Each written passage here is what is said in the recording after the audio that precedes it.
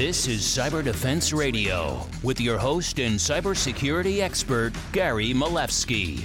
Gary brings to you another globally recognized cybersecurity executive in the hot seat today. Sitting in my hot seat today is a very special guest, a very busy guy, an important guy. It's Tan Tai, and he is the Chief Information Security Officer of Constellis, Constellis.com. We'll find out if there's job openings, because that's important in cyber. And what Constellis does is they actually protect physical infrastructure. They do training, including canines, which we all love, and law enforcement and military. So this is a big, important government contractor, and we are honored to have Tan sitting in the hot seat today. Tan, welcome. Thank you. Glad to be here. So you and I have talked about some of the issues in compliance. What's going on with the need not only to comply for government regulations and international regulations, but is it I must comply, I have to comply? How serious is compliance today? Well, in the federal space, compliance is being taken very seriously. They've come out, this has been out for a long time, but there's never been like, you must follow NIST. But in recent years with CMMC, they're saying you have to, and we will not just audit you, we will send our auditors, you will give us credentials, and we will validate what you're saying. And so it's definitely taking this a step beyond what it used to be, where they'll accept evidence, but now they're finding the evidence themselves. And we see this not just in the U.S. but over in Europe with Cyber Essentials, where if you have legacy or unsupported operating systems, it's an automatic fail. They don't go beyond that. This is a major shift. It used to be, the PCI compliance checkbox, right? You check all the boxes, and then that got serious. And, you've got GLBA and HIPAA and all these different compliance regulations. The FDIC, they send auditors into banks. They've been doing it for years, but it used to be just asking questions or having a checklist. You're saying they're getting hands-on now? Yeah, especially in the U.S. federal space, they are getting hands-on to not just accept your word for it. They themselves will come in. Like I said, they'll give you have to provide them with accounts, but they even go beyond that, making sure that everyone on that floor understands the policy. So they'll be interviewing people in the office, say, "Hey, tell me about your incident response plan." And, and if that person's not able to, they're like, well, you're not communicating your incident response plan. So when you're in an incident, you're going to fumble. It's unbelievable, but it's also very good to make me feel accountable, right? So you really have to take your numbers seriously and the data. So when you find risk or threats or patches or misconfigurations, you're really on top of it, especially ahead of the auditors, but just for your own business purposes, for business continuity. Yeah, and that's the approach we're taking, right? We understand that patches will always come out, weekly, monthly. So we take a step back and say, how do we ensure we do this with the least amount of effort? Because it can be time consuming. So there we relying on the people, of course, make sure we have a good process that everyone understands. And then we pick the right technology to fit our situation. So we don't just say, oh, okay, this month we're through, kind of take a seat back. We're looking at the actual overall program. How do we patch so we have confidence when the auditors come at they generally announce it, but let's assume they come at any time, that we're prepared to give a really good answer. So Tan, you're dealing with regulators more frequently now. They're hands-on. They're looking for things. You have to be one step ahead of them and more proactive, but also for your own business continuity to help the company grow and do its job and do its things and protect critical infrastructure. You have to take it seriously every day, don't you? Oh yeah, very much so. We always have to be ready. Our customers ask for full transparency, meaning we have to give them very specific reports in very specific formats every month. And they review these reports, and if they see anything they don't like, they will open up an issue with us and expect it to be fixed by the next time we deliver that report. So our customers are really taking a vested interest in this, and it's not just an interest; it's whether they will continue to do business with us. So security is real, and compliance is really creeping into whether is a business enabler. That's actually a good thing because I'm tired of the breaches. I'm tired of the data theft. I'm sure you are. In the consumer world, in the banking world, we've lost, I believe we're over $1 trillion in cybercrime worldwide. It's bigger than drug crime. And they're after, people personally. They're after your executives and their personal accounts. And then they want to do business email compromise and get into the company and get into the records.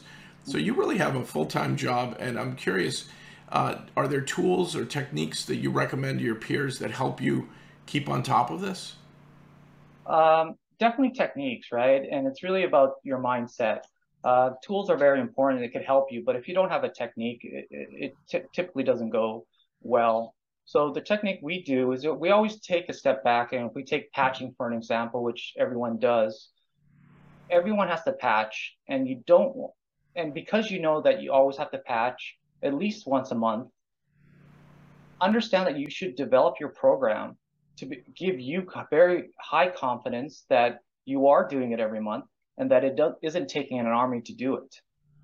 Because you'll always be behind on other security things if you can't address the things that you always have to do. So automating the patch management's important, and being able to roll back if there was an issue with a patch, and changing configuration management, all part of your vulnerability management program. What about things like multi-factor authentication and privileged access and encryption? Are those important too? Oh, those are very important. I mean, it's asked for from pretty much every single framework, including cyber insurance. And the important thing is that they're not asking you whether you have the tool. They're asking you how to use the tool. Is it fully covered? Where in your environment isn't there MFA? So it's almost table stakes to have MFA. It's much harder to say it's everywhere. So they're getting deeper into their questions, and it will affect your insurance premiums or your ability to be compliant. Now, are these government regulators, or these employees of government agencies that you've partnered with, or that are your clients asking these questions? So our clients are asking these questions, as well as our insurance providers, as well as Cyber Essentials. Let's talk about cyber insurance for a minute. I hear it's evolving, and the insurers are getting smarter, probably because they paid out a lot of claims, and they're worried with exclusions on ransomware. Holding something hostage, right? Do you have hostage insurance if they're holding a hard drive hostage? I'm curious what's going on from your perspective in cyber insurance, and if you're happy with where the insurers are going, or you're finding them getting a little too onerous, and what's the state of cyber insurance today? Well, cyber insurance is, from what I've been told, it's they have enough data now. There's been enough breaches that they know where their break-even point is, and they've realized that the premiums that they've been charging folks is way lower and they end up paying more. So it's been a losing business. So with this data, they're building up, their actuaries are building up smarter algorithms, which in our negotiations, the best case scenario is 100% increase if you hit all of their check marks, which is MFA everywhere, which is having a privileged access management solution, which is having control over your service accounts. So they're also not taking, oh, we have it on our roadmap going to be deployed 6 months from now. It's very black and white. It's either you have it fully deployed or you don't, and that will all affect your premium. So I've heard of other companies seeing a 300% increase in their premiums. And again, that's because the insurance companies realize cyber insurance is a losing bet for them based on their current models. So these increases in premiums this year and into the future, these are pretty high numbers to go up 100 to 300%. And I'm wondering, are they doing it, whether or not you've been breached, or it's just they're just trying to transfer risk onto you, even if you're doing a great job? Insurance is one of those things, just like auto insurance, right? If you're good, your premiums will go down because you're riskier. But in the company world, there isn't that many, right? There aren't billions of people with insurance. There's a few tens of thousands, hundreds of thousands of people of companies that pay for this insurance. So it doesn't offset. So, your window is 100% to up to, whatever it is. So everyone's going to see an increase in their premiums. The wiggle room is how much of an increase you can see. And so to keep the numbers down, you're performing as many best practices as you can daily, and of course ahead of them. So you can't say, well, this requires a deployment and it's 6 months out. They're not going to give you the premium at the right price. So they're actually getting more intelligent about the cybersecurity hygiene of the companies they're investing their insurance into. Yeah, that's right. That's right. They're not, it's very concrete. And I think it's a very good thing, right? We all do the best we can, but now we have to convey to others, the board of directors, the CEO, why we have to complete our work and not kind of just say, oh, that's out of scope. Everything is in scope when you're doing something so fundamental as MFA or privileged account management. And Tan, the post-COVID work from home dilemma, it's not going away. I mean, the new normal is still 53% and growing on average working from home. Has Constellis faced this challenge? On one hand, it makes people sometimes more productive working from home and less travel time, and it's a more flexible, but also, the hygiene of their home computers and their home networks. Mm-hmm. Have you seen any shift in that with your company? We have. We were primarily remote. My security team was built remote. So we have no one in the office. We have people all over the US. So we didn't face that problem, but other groups like accounting, HR, they were typically in the office. Now we have a policy of 2 to 3 times a week as needed. But again, our security program was built not on people's location, but the assets. So we still have control over that, even when COVID hit, because when a laptop is not on your network, you still need to protect it and you need to know what's happening on it. And we've invested in technology to allow us to do that. And also our business, right? Most of our folks are deployed at customer sites or in different countries around the world. So we've always been remote. The back office was really what was impacted by this work from home, and we've adapted to that. Are you noticing more attacks on mobile devices, phones and laptops and other gear because people are traveling and people are remote? We are, and a lot of it is coming from like adware, with things people are installing on their phones. So definitely an uptick in that. But I haven't really seen it significant to say this is where I need to focus all my attention. It's still for us. It's still on the data center. Our main public entry points is really where they're attacking and where most of our alerts are coming from. And VPNs aren't enough anymore, and old-fashioned endpoint security, I assume, is not enough anymore. Yeah, definitely not. Especially with remote work, right? You can't have a choke point just because if you didn't design for 80, 90, 100% of your organization to connect to your VPN and then out to the internet, it's going to create a bottleneck, right? So a lot of companies during COVID had to do split tunneling to alleviate their internet circuits. So that's important to be able to protect them when they're off network as well. And again, it's not antivirus anymore, I don't think. I think everyone's or people in our profession have kind of said it's EDR now. You need to be able to detect and respond. So it's just not the simple signatures that you're relying on as a protection mechanism. That makes a lot of sense. And the isolation of high-risk assets and stopping ransomware, it's a lot more than the traditional AV. It seems like the cyber criminals and cyber terrorists and cyber attacking nation states are really well armed. It's almost like we're in the middle of a silent cyber war and you just don't hear it on the news every day. It is. I mean, I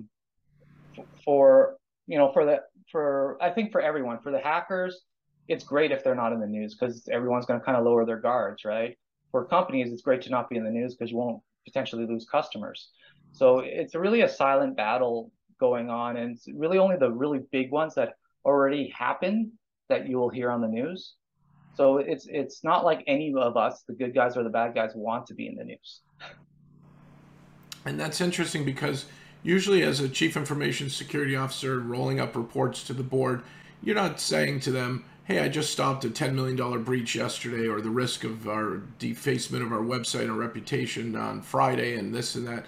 You just do your job and you quietly keep the lights on. But you really are not a cost center. You are a profit center because you are keeping the lights on, aren't you?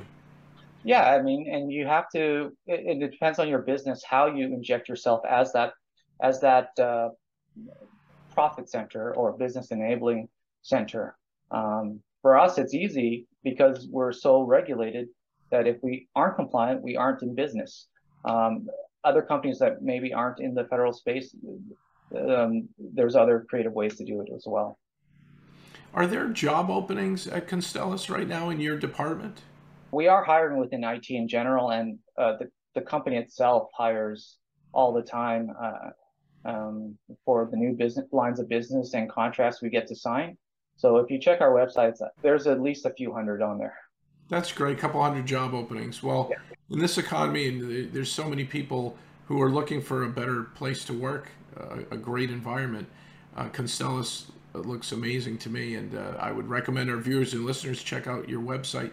Is there anything, Tan, that we didn't cover that you'd like to share with them? No, I think just keep going, right? And really understand developing programs versus being reactionary is really the key to be successful. You know, we always talk about how the bad guys are well equipped. We will never scale to that because there's a budget that everyone is limited by. So when you are doing something, think about the full management cycle and how much effort is involved. And like I said, we've done that. Not that we're not busy, but we're not overwhelmed. I think that's the key, to really think about how are you going to manage whatever that new shiny toy you purchased is, and how that stacks against what you already have. Tan, that's great advice for our viewers and listeners. And I always like to say, measure twice, cut once. Yeah. Practice your playbooks, get everything in order, be organized, have a policy or policies for all different aspects, especially for regulatory compliance. And there are some great free tools out there. People can look at the ISO standard, the CMMC, you know, NIST has got great, there's so much free stuff to help you get organized and to comply, to get it one step ahead of the next threat if you put those policies in place. Yeah, for sure. I mean, the amount of resources available, it's just astounding how much is out there. I just think, don't mix up frameworks if you don't have to. Don't try to mix NIST and ISO with GDPR or with, you know, anything else. Pick one, get good at it. If it doesn't work for you, yeah, then change. But pick one and get good at it. Great advice for our viewers and listeners. Tan, thank you so much for coming to the Hot Seat today. You've been listening to Cyber Defense Radio. Stay tuned next time for another amazing and informative episode. CyberDefenseRadio.com is proudly part of the Cyber Defense Media Group, where InfoSec knowledge is power. Cyber Defense TV and Cyber Defense Radio have launched 24/7 by 365 live streams. Visit them online today at cyberdefense.tv and cyberdefense.radio with your host and globally recognized cybersecurity expert and my good friend, Gary Milewski.